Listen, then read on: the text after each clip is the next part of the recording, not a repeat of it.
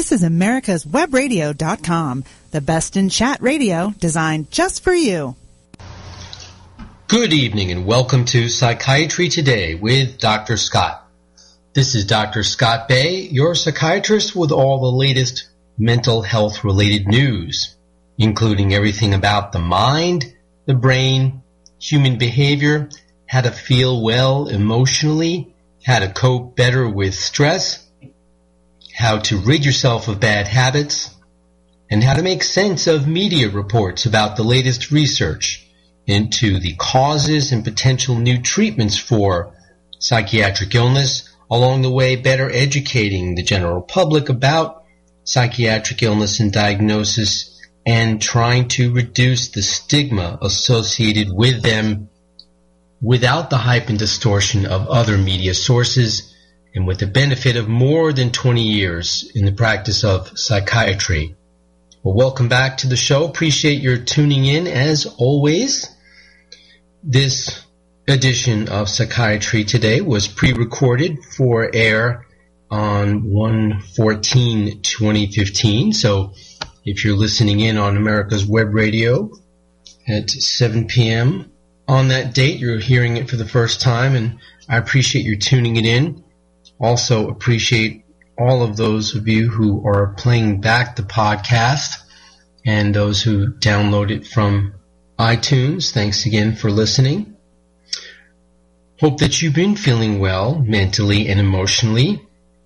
And we're going to start off tonight's show with an item that would be of very specific interest to those of you who are, I would say, 65 years of age and older, or those of you who have very close family members who are in that age group.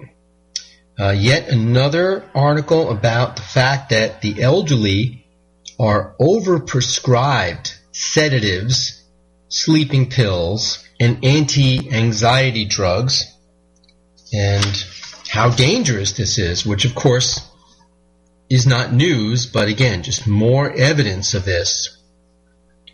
Doctors often prescribe potentially disabling tranquilizers to older Americans, particularly women, according to a new study. Nearly 12% of 80-year-old women back in 2008 used benzodiazepines, which is a class of sedatives and anti-anxiety drugs that the American Geriatrics Society says should generally be avoided in the elderly. Now, the benzodiazepines are a class of sedatives that include Xanax, which is sold under the generic name Alprazolam, Ativan, with the generic name Lorazepam, Valium, the generic name Diazepam. There are others like Librium, Ciarax. It also includes sleeping pills like Dalmane, which is Florazepam, and Restoril, which is Temazepam. I also will add to this list the sleeping pills Ambien and Lunesta. Even though they are not benzodiazepines, they work in the brain on the same receptor complex that the benzodiazepines do. So while they're certainly not benzodiazepines in and of themselves, Ambien and Lunesta are very closely related to them. This study should be a call to action to think about why these medications are being prescribed so greatly in a very vulnerable group. These drugs have extremely dangerous side effects, including falls, delirium, and they've been linked to dementia. Data from 60% of United States retail pharmacies showed that more than 6% of men and almost 11% of women between the ages of 65 and 80 used benzodiazepines in 2008. Researchers reported their findings in their article in the journal JAMA Psychiatry. Now, almost 1/3 of older adults used the tranquilizers on a long-term basis for 4 months or more. Now, the more can be years. And I'm not just talking a few or several years. I'm talking 1, 2, or more decades. I myself have had patients come to see me in my practice, transferring their care to me either because they moved, or their previous doctor moved, or closed their practice, or retired, and lo and behold, they've been on these benzodiazepines for 10, 20, even 30 years. They're only supposed to be used for short periods of time. So these very long-term use patterns are very worrisome, especially for older adults and particularly for women for whom they're prescribed more often, as we've heard. But if we look at the prescribing practices of doctors in the United States, there's a very different picture. As I've just explained to you, they're prescribed too often and too long. Benzodiazepines arguably could be considered effective for short-term treatment of anxiety and sleep problems. I myself don't use them at all, even short-term, in my patients. But they're risky and of questionable value for long-term use, especially in the elderly. In older people, research has shown that the benzodiazepines increase the risk of falls, and they can impair thinking, memory, attention, mobility, and driving skills. Furthermore, long-term use can make it harder for people to stop taking the drugs. They often suffer dependence and withdrawal symptoms when the medications are discontinued. An editorial published in the journal along with the study, again that was Journal of AMA Psychiatry, suggests that benzodiazepines should perhaps be classed with dangerous addictive substances, limiting prescription duration and prohibiting refills. I think that's a fantastic idea. And there's a very recent example of another type of medication that was reclassified.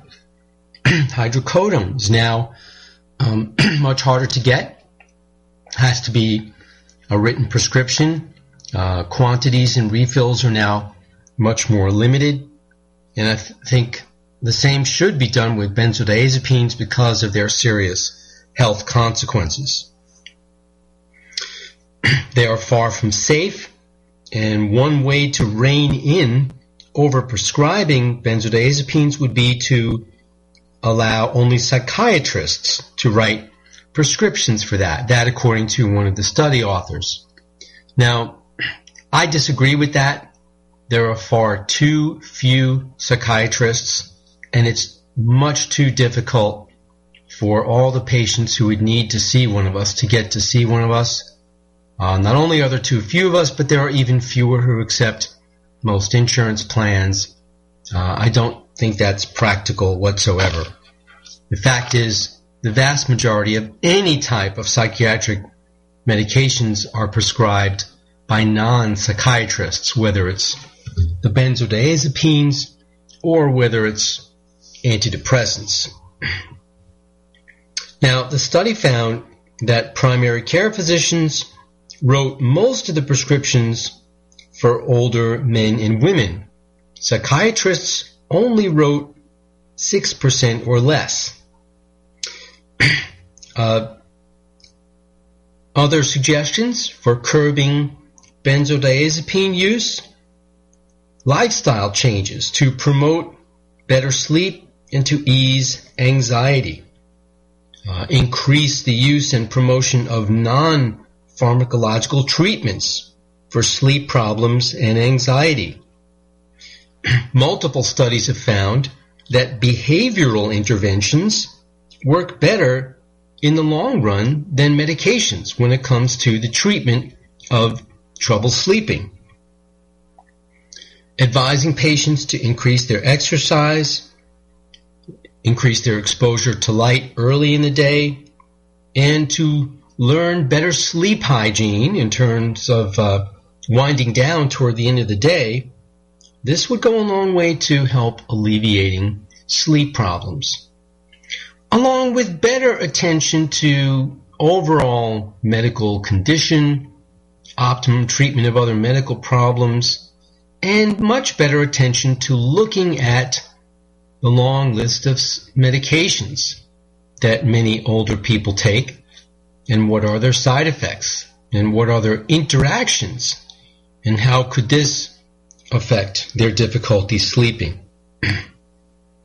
Some examples of some very, very basic elements of sleep hygiene and behavioral modifications to help facilitate sleep, which, by the way, I've talked about many times on the show, include restricting caffeine after about lunchtime or so, increasing exposure to light early in the morning, exercise, and avoiding or limiting naps, and especially making sure the naps are not too late in the afternoon. Well, again, this latest study adds to the drumbeat that benzodiazepines are dangerous drugs for the elderly. Again, they increase the risk of dementia, falls, and other serious complications. Yet they continue to be widely prescribed. Doctors are reluctant to take the difficult but necessary step to say, you know what, you may have been on this for many, many years, but it's not appropriate, it's not safe, and you need to come off this medication because it is dangerous and unhealthy for you. It is a lot more difficult for a doctor to confront a patient and their family with that information than it is to say, well, that's too difficult and too much trouble, I'm just going to continue the medication that this person has been on for years, rather than confront the issue in a difficult way. I personally think that's a shame. My philosophy is safety first, and those medicines have no place in the elderly patient. We're going to take our first commercial break. We'll be right back with more mental health related news. You're listening to Psychiatry Today with Dr. Scott. This is Dr. George from Peachtree Ear, Nose, and Throat Center. Do you have problems with sinus pain and pressure? Do other people smell things that you don't? Have you lost the joy in eating because food just doesn't taste like it used to? Is your nose always stuffy no matter what you do? Maybe you have sinus or nasal polyps, a chronic sinus infection, or allergies that are either undertreated or have never been treated at all. At Peachtree ENT Center, we use state-of-the-art equipment so you can see the problem. You'll be a partner in your care, and together we will decide the course of treatment, because we believe in old-fashioned medicine, where we take the time to fix the problem, not just medicate the symptoms. We specialize in minimally invasive balloon dilation sinus surgery, correction of a nasal septal deviation, and turbinate reduction surgery that can be done in the office, getting you back to work the next day. And you can rest assured that all options will be discussed before surgery is recommended, because Peachtree ENT Center is where patient care counts. If you'd like to make an appointment, call 404-591-9100 or reach us on the web at www.peachtreeentcenter.com. In 2009, the membership organization Docs for Patient Care was founded.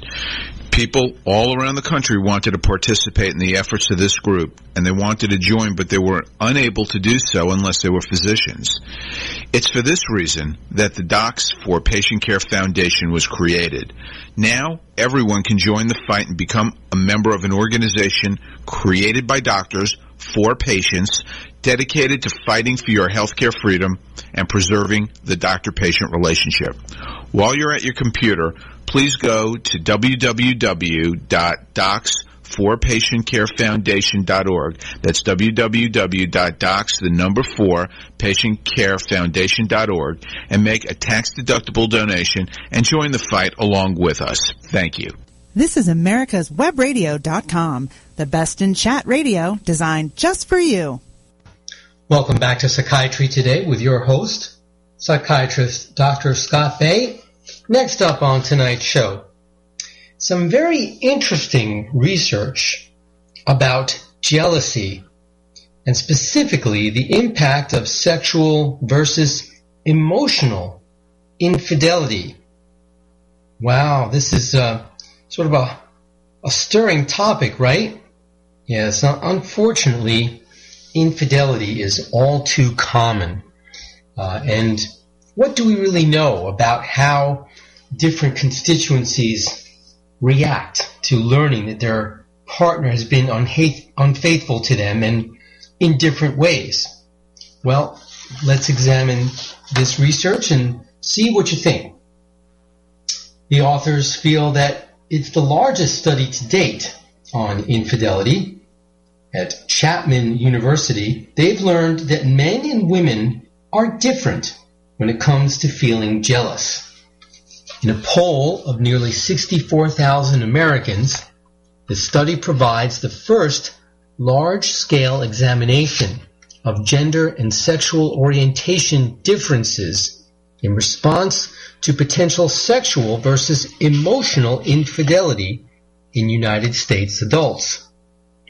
According to the findings, heterosexual men were more likely than heterosexual women to be most upset by sexual infidelity. 54% of men versus 35% of women. And less likely than heterosexual women to be most upset by emotional infidelity. 46% of men versus 65% of women. Participants imagined what would upset them more. Their partners having sex with someone else, but not falling in love with them, which I guess is the author's definition of sexual infidelity, or their partners falling in love with someone else, but not having sex with them, which is considered emotional infidelity. Consistent with the evolutionary perspective, heterosexual men were more likely than heterosexual women to be upset by sexual infidelity and less likely than heterosexual women to be upset by emotional infidelity. Bisexual men and women did not differ significantly. Gay men and lesbian women also did not differ. Sexual and emotional infidelity can cause harm to both men and women, including leading to broken hearts, relationships coming to an abrupt and painful end, abandonment, partner violence, and loss of resources when these resources are invested into affair partners. The responses of men and women to the threat of infidelity range from intense pangs of jealousy to elaborate displays of attention to woo their partner back.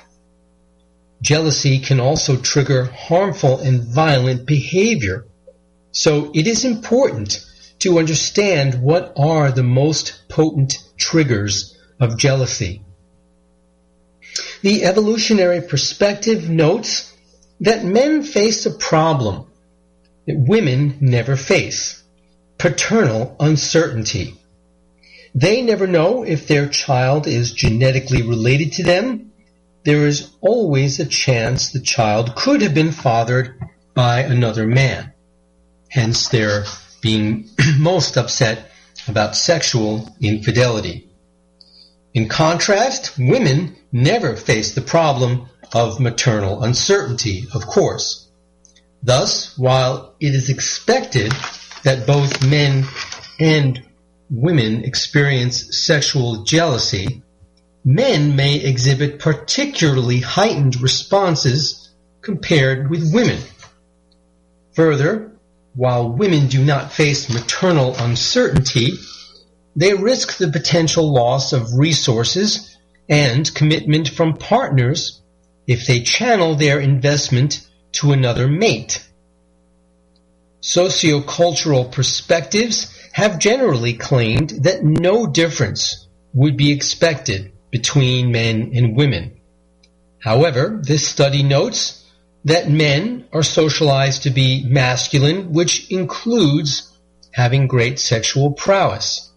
If a man's partner commits sexual infidelity, this brings into question his sexual prowess and therefore threatens his masculinity, which leads him to react more negatively to his partner committing sexual rather than emotional infidelity. In contrast, women are taught to think relationally and to be the emotional nurturers in a relationship. If their partner commits emotional infidelity, this may threaten her sense of self more so than if her partner commits sexual infidelity.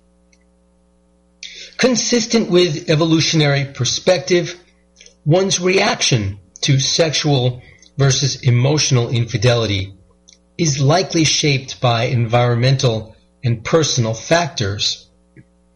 This gender difference emerged across age groups, income levels, history of being cheated on, history of being unfaithful, relationship type, and length. Factors such as age, income, and whether people had children were unrelated to upset over sexual versus emotional infidelity. However, younger participants were notably more upset by sexual infidelity than older participants.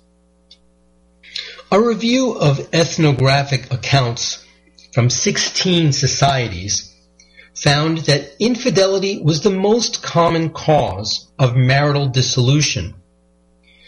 A meta-analysis of 50 studies, that is combining the data from 50 different studies, found that 34% of men and 24% of women have engaged in extramarital sexual activities. Infidelity in dating relationships, as you might expect, is even higher. The survey was done using a total of almost 64,000 participants between the ages of 18 to 65. On average, the participants were in their late 30s. And for those of you who are interested to delve into the research further, this paper appears in the journal Archives of Sexual Behavior. Well, there you have it. An interesting take on relationships, infidelity, jealousy, and how the two genders react to different types of infidelity. Hope that's not been an issue for you. All right, now, next up on tonight's show, we'll get to something admittedly a little bit more practical, or at least it was intended to be that way. Do you suffer from being late all the time? Is it a big struggle for you to get places on time, and do you have that reputation as always being late? Well, this article purportedly helps people with this problem to do better. And I decided I would go ahead and go over it with you on the air in the hopes that it might be helpful to some of you, because I know this is a problem that some people have, but it's called Finally You Can Be On Time. And it says, here's how to stop being chronically late. Do your friends tell you to meet them a half hour earlier than you're supposed to, fully expecting you to be late? While you might think that tardiness is simply ingrained in your personality, or even genetic, it is a habit that is possible to break. Well, you're busy and it's not like you're intentionally losing track of the time, but being late not only causes unnecessary stress, it can give you a bad reputation, making people feel as if they can't rely on you. And it can have negative effects on your relationships, both personal and professional. In a study published in the European Journal of Work and Organizational Psychology, participants responded negatively to people who were late to a meeting, saying that they felt disrespected and that they had perceived the late person as rude. Now, to be sure, that was related to a work setting, but of course this affects people in social settings as well. Now, like any compulsive behavior, it's difficult to make a sudden change in the tendency to be late. Most people really hate being late and have tried many times to fix it. There is an author who was quoted for the article, Diana Delonzor, D-E, then capital L-O-N-Z-O-R. She is a management consultant and wrote a book called Never Be Late Again. Punctual people misunderstand. They think you're doing it as a control thing, or that you're selfish or inconsiderate. But it really is a much more complex problem than it seems. So there are some steps that you can take to break the always late habit, according to Ms. Delonzor. For instance, that the first steps involve recognizing that you have a problem and figuring out why you're always late. Then you need to decide to make the change, even letting others know about your goals so they can keep you accountable. I personally find that very important when it comes to changing any type of habit or making any behavioral change. Tell others close to you about it. It provides a significant amount of accountability, obviously, and that's going to make it more likely that you're going to actually change that behavior. If you find that you're always late because you feel anxious about arriving at your destination too early, one strategy is to go there prepared with something engrossing and engaging that you can do to while away the time. And that way you won't have to worry about, well, what do I do if I get there too early? I'll just be bored. Well, we're going to take another commercial break here, and hopefully we'll be late coming back from that to give you more tips on how to stop being late. You're listening to Psychiatry Today with Dr. Scott. PrivateHealthCareExchanges.com. Have you checked out the only online guide where employers, health plans, brokers, and consultants can navigate private exchange and defined contribution markets? Browse PrivateHealthCareExchanges.com today. The emergence of private health insurance exchanges represents perhaps the most significant shift in how Americans purchase health benefits in years. As employers move their employee population into private exchanges, this trend is on a growth projection into the 2015 benefit year and beyond, according to research published by Allegis Technologies. Visit PrivateHealthCareExchanges.com today to browse our national searchable directory and for Healthcare Exchange Solutions magazine and newsletter. Be sure to submit your listing for inclusion in this groundbreaking guide at www.privatehealthcareexchanges.com. That's www.privatehealthcareexchanges.com. Did you miss a show that you really wanted to hear?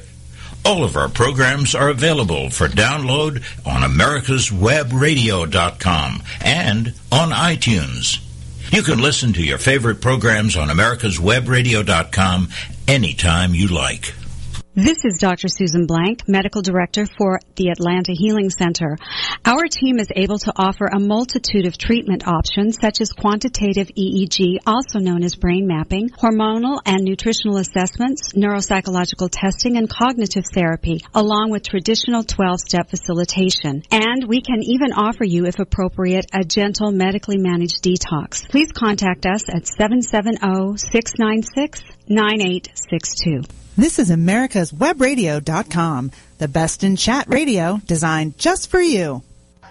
Welcome back to Psychiatry Today. Once again, your host, psychiatrist Dr. Scott Bay. We're talking about how to break the habit of being late so you can finally be on time.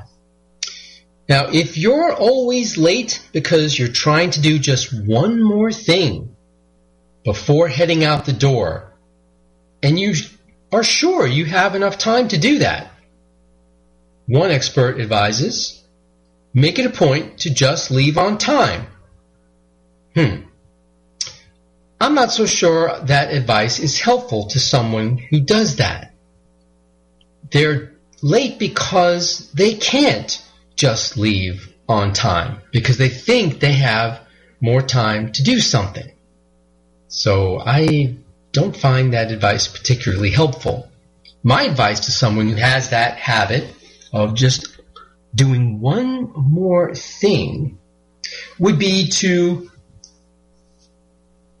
when they make an appointment to be somewhere, just decide that, okay, how long realistically will it take to get there?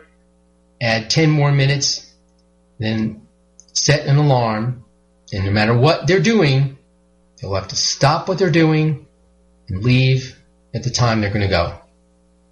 And if you're worried that you're going to forget what you were doing, that when you interrupted yourself, just jot it down on a little piece of paper quickly and go out the door.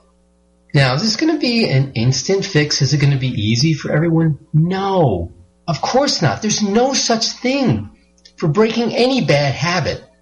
And whether it's that little advice I gave you or whatever you find in the expert's book, Never Be Late Again by Diana DeLanzor, it doesn't matter. You're not going to fix something easily, quickly, the first try. Changing a bad habit like this takes time. Now, what about always being late because you underestimate how much time it takes to get from point A to point B? Well, another expert recommends a good strategy is to do a walkthrough between your destinations to get an accurate gauge of how long your commute really is. Ultimately, realize that you won't become perfectly punctual overnight. As I was saying, the habit of lateness is like any other habit. Even when you think you've finally broken the pattern, you'll find yourself backsliding. Be patient with yourself. Well, I have to say, I think the article was definitely a disappointment. Maybe if you try one of the books, that might be helpful. Another one they mentioned in the article was Time Management from the Inside Out by Julie Morgenstern. And, I think, like anything else, the one practical thing the article says that I think is useful is realizing you have a problem and summoning up the motivation to want to fix it. And take a good, long, hard look at yourself and figure out what are the reasons why this is always happening and decide to make changes. And then the other very, very useful practical advice is to be patient with yourself, and it takes time to effect behavioral change. But I think the key strategies are, is it practical to do a walkthrough to pre-take your trip where you're going just to get the time right? No, of course not, not to mention the waste in gas. But I think an initial useful strategy is, when you think you've judged how much time it's going to take, tack on another 10, maybe even 15 minutes. And then you just have to have the self-discipline and motivation to force yourself to stop what you're doing at that deadline. No, you can't do one more thing. You're wrong. You can't do it. And then just leave when it's time to leave.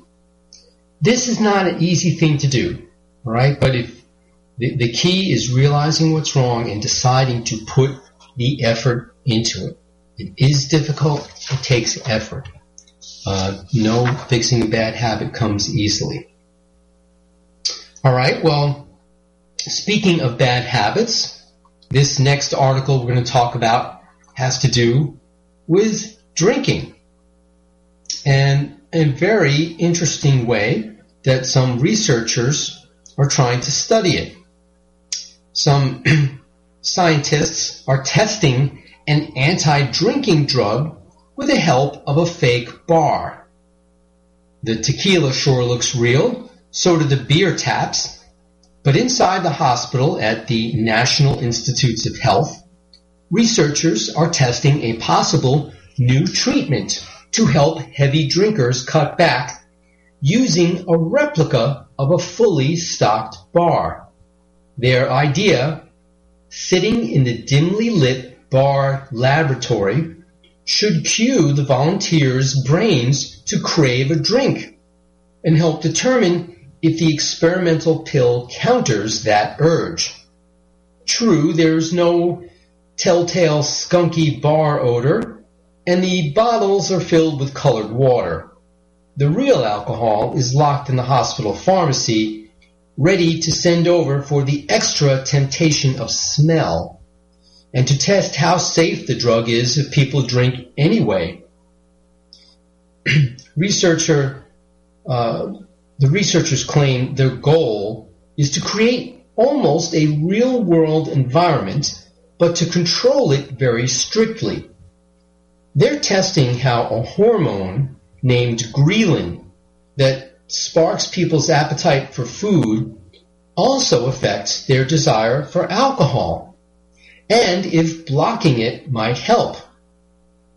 Amid all the New Year's resolutions to quit drinking, alcohol use disorders affect about 17 million Americans, and only a small fraction receive treatment.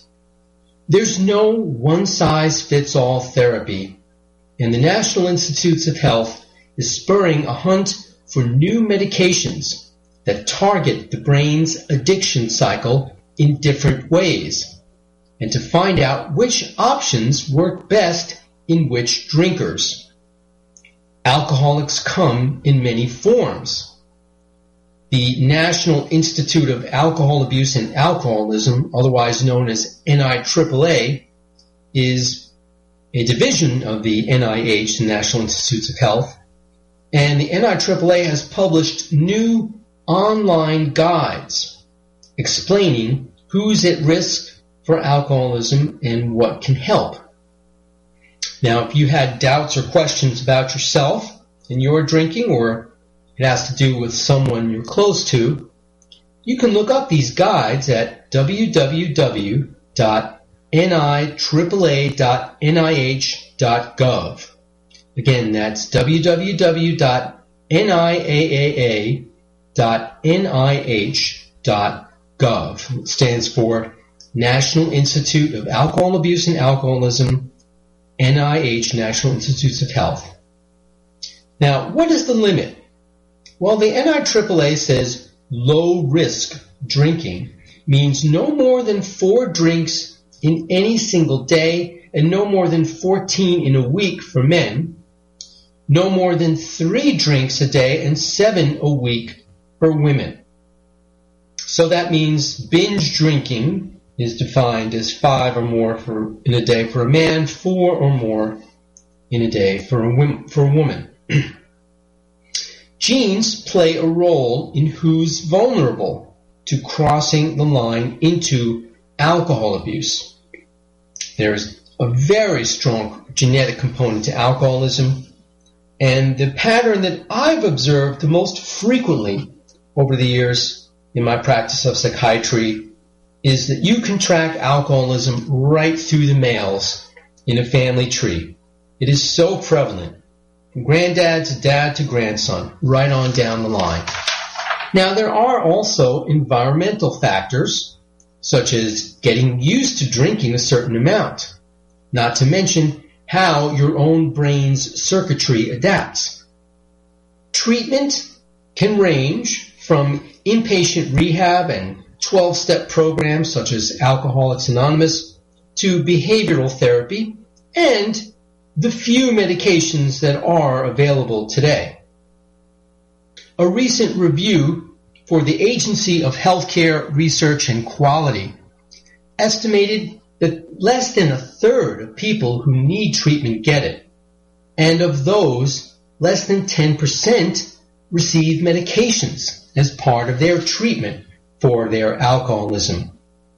There are 3 drugs that are approved by the Food and Drug Administration to treat alcohol abuse.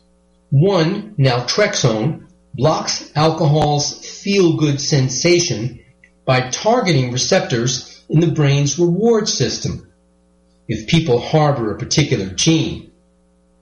The anti-craving pill acamprosate, which used to be sold under the brand name Compral, appears to calm stress-related brain chemicals in certain people. And the older drug Antabuse works differently, triggering nausea and other extremely aversive symptoms if people drink while taking it. Recent research suggests a handful of drugs used for other disorders also show promise.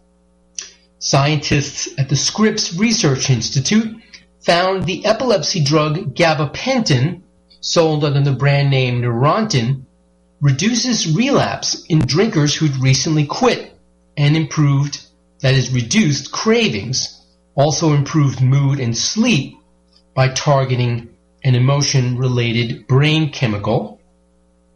I'm sure they mean the brain chemical GABA.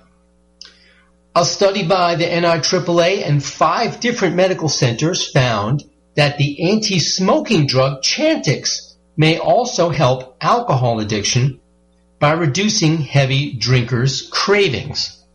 Not really so surprising when you realize that the final common pathway in the brain, as it were, for any addictive substance is the same, whether you're talking about nicotine, alcohol, cocaine, what have you.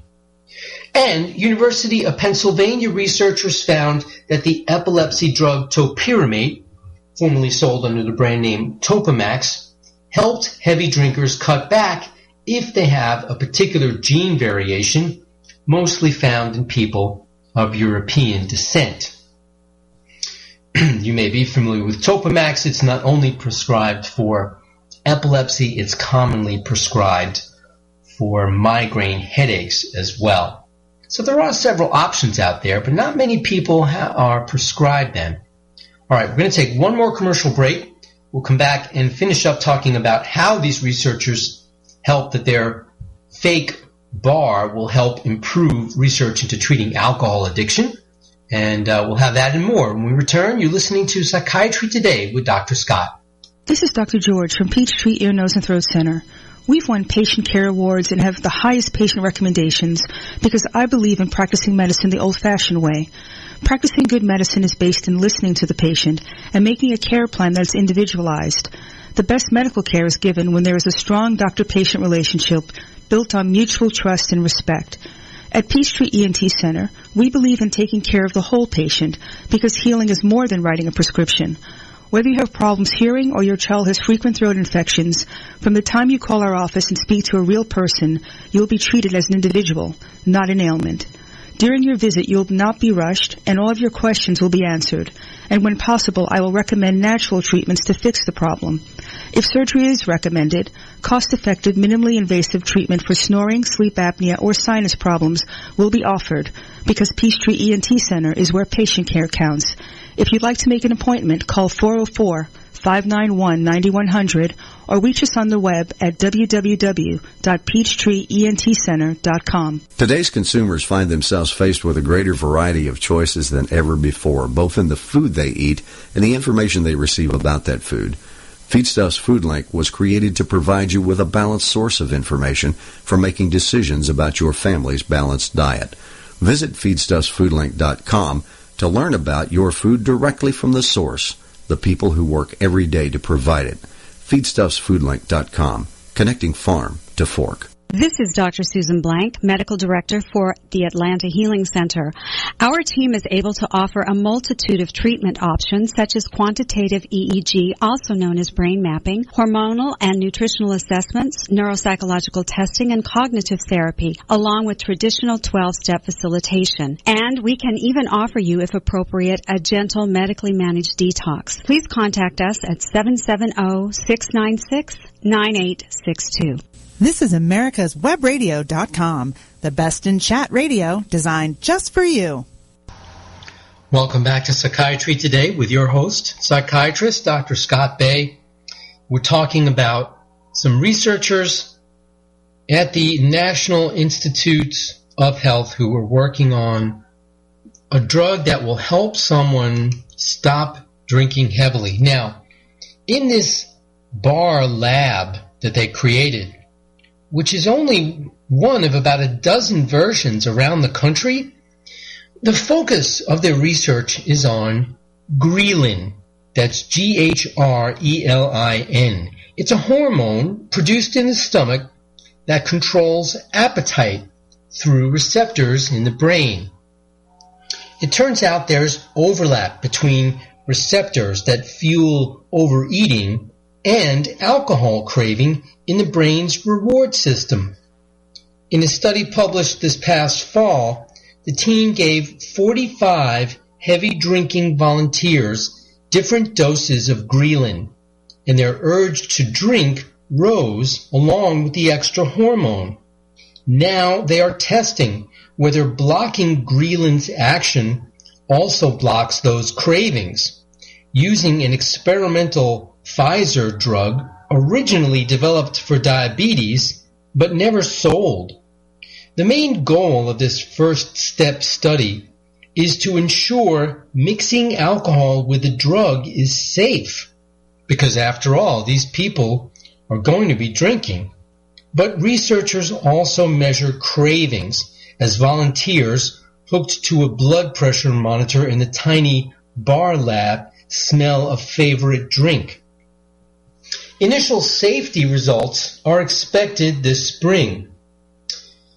Now this part really grabbed me. Their hope is that down the line they might be able to do a simple blood test that tells you if you will be a naltrexone person, an acamprosate person, or a ghrelin person.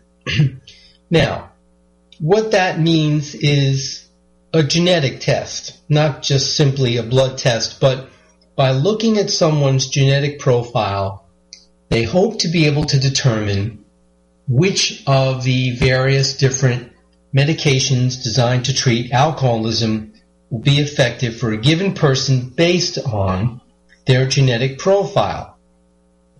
There is already some research to document this where it concerns acamprosate. So while this sounds really like some pie-in-the-sky dream, there is already some progress in this direction. My concern about this research, though, even though the article is making such a big deal out of this fake bar in the research laboratory, which, that's really, I think, incidental to the main goal of the research, which is to see what happens to alcohol cravings if you manipulate ghrelin levels, is this drug that they're using to lower ghrelin levels. Okay, it was originally developed for diabetes by Pfizer, but never sold. Now, Pfizer is a huge pharmaceutical company. If they had a good drug for diabetes, it should have gone on the market and sold. So that raises the question, why didn't it? Well, one of the main reasons why a drug that a big company like Pfizer is trying to bring to the market never gets sold is because late in the life of the clinical trials of the drug, safety issues come to light. Well, if that's the case, it wasn't deemed safe enough to come to market for diabetes. How are these researchers going to convince the Food and Drug Administration that, well, it wasn't safe enough for diabetics, but when it comes to decreasing cravings for alcohol, we think you should approve it? unfortunately, that's not likely to happen. The other thing is that there certainly may be unintended consequences of such manipulation of ghrelin levels. Again, it controls appetite. So what consequences are there going to be in terms of the effects of the overall metabolism on the people taking this drug? Well, a lot of questions raised by this. And again, I guess they deserve some credit for, if you're testing something that you hope will decrease cravings for drinking in alcoholics, you do want to create an environment that would trigger those cravings and see what happens. All right. So that's the big deal about the experimental lab. But I think one of the main reasons I wanted to talk to you about this article is that, well, who knows if anything will come from this experimental drug. There are these medications that are already approved for alcoholism in some cases, and others that are, while not approved for alcoholism, are on the market and are being used for alcoholism, even though they're approved officially for other uses. So I want to review those and encourage those of you who are trying to recover from alcoholism and may have had some trouble to ask your doctor about these medication options. And I'll go over them in the order in which they were approved. Antabuse has been around for decades. It's rather a pretty difficult approach. You're supposed to take that every day, and if you drink while you're on that, you become extremely ill. Have severe flushing, nausea, vomiting, and it's not something to be taken lightly. It's exceedingly rare, but in a worst-case scenario, the antabuse alcohol interaction could be fatal. So that's kind of an aversive therapy. If you're taking this stuff on a daily basis and you have it in your system, you best not drink if you don't want to become violently ill. And then came naltrexone, which is an anti-craving drug, and it was originally sold under the brand name Revia. There is a generic for it, so it's much less expensive, and you have to take it every day for it to be effective, but it's not that you can't drink while taking it. It's just supposed to decrease cravings for drinking. The common side effects of naltrexone, nausea and sleepiness. Best way to get around these issues is to take it in the evening after supper.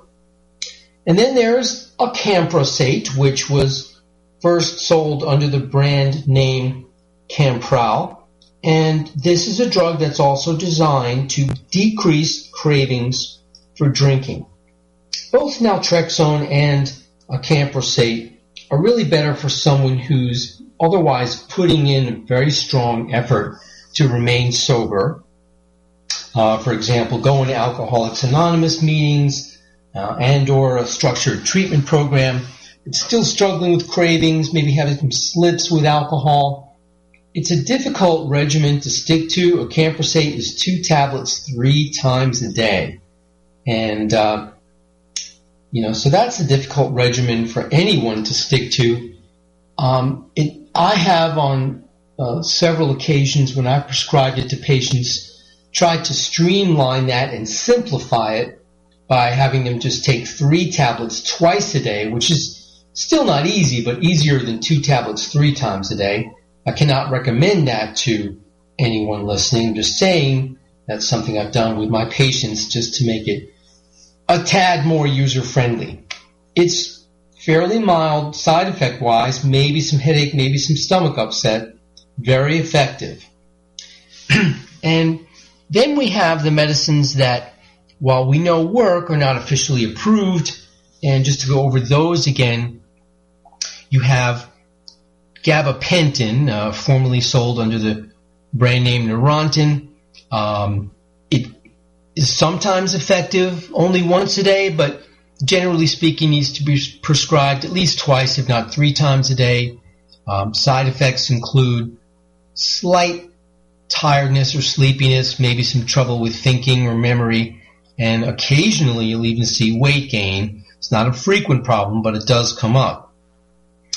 In general, it's quite a benign drug. Its action is only a matter of several hours, and it's flushed out of the kidneys. Very little changed from how you take it, and there's negligible drug interactions if you're on other medications.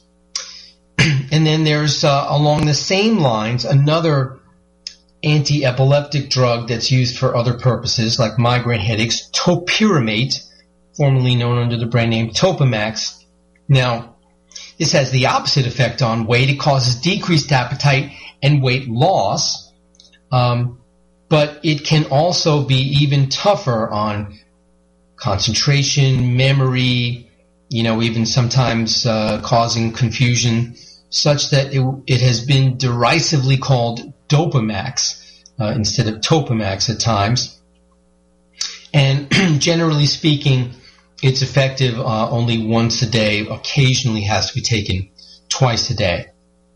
And last but not least, and this is very, very recent, the anti-smoking drug Chantix may block heavy drinkers' cravings.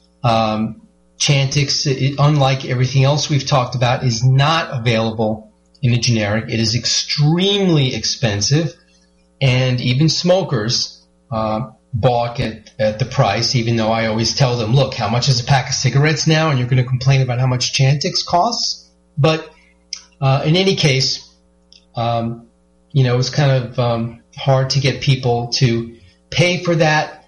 Insurance, generally speaking, does not cover it, and they surely wouldn't cover it if they weren't certain that it was being prescribed for smoking cessation in particular, that it was being prescribed off-label for alcohol abuse. The dose has to be taken twice a day, and for the first few weeks you ramp up a very, very small dose, and then the maintenance dose after that. And side effects are pretty notorious for nausea and nightmares. At the very least, extremely vivid dreams and quite commonly nightmares. Now, there have been a lot of warnings about Chantix in terms of thoughts of suicide, but all anticonvulsant drugs carry those warnings too, such as gabapentin and topiramate. Sometimes people get extremely irritable and depressed on Chantix, but even though all the evidence says it has nothing to do with quitting smoking, in my opinion, I think that's some of the factors. So it's hard to know if people using it as an aid to quitting drinking would also have those effects. I think it should be considered a primary choice for a medication option. Not enough known about it. Well, that's going to do it for tonight's show. I hope till we get together next week you have a wonderful, stress-free week. But if not, then you need to call Dr. Scott. Good night, and thanks for listening. This is AmericasWebRadio.com, the best in chat radio designed just for you.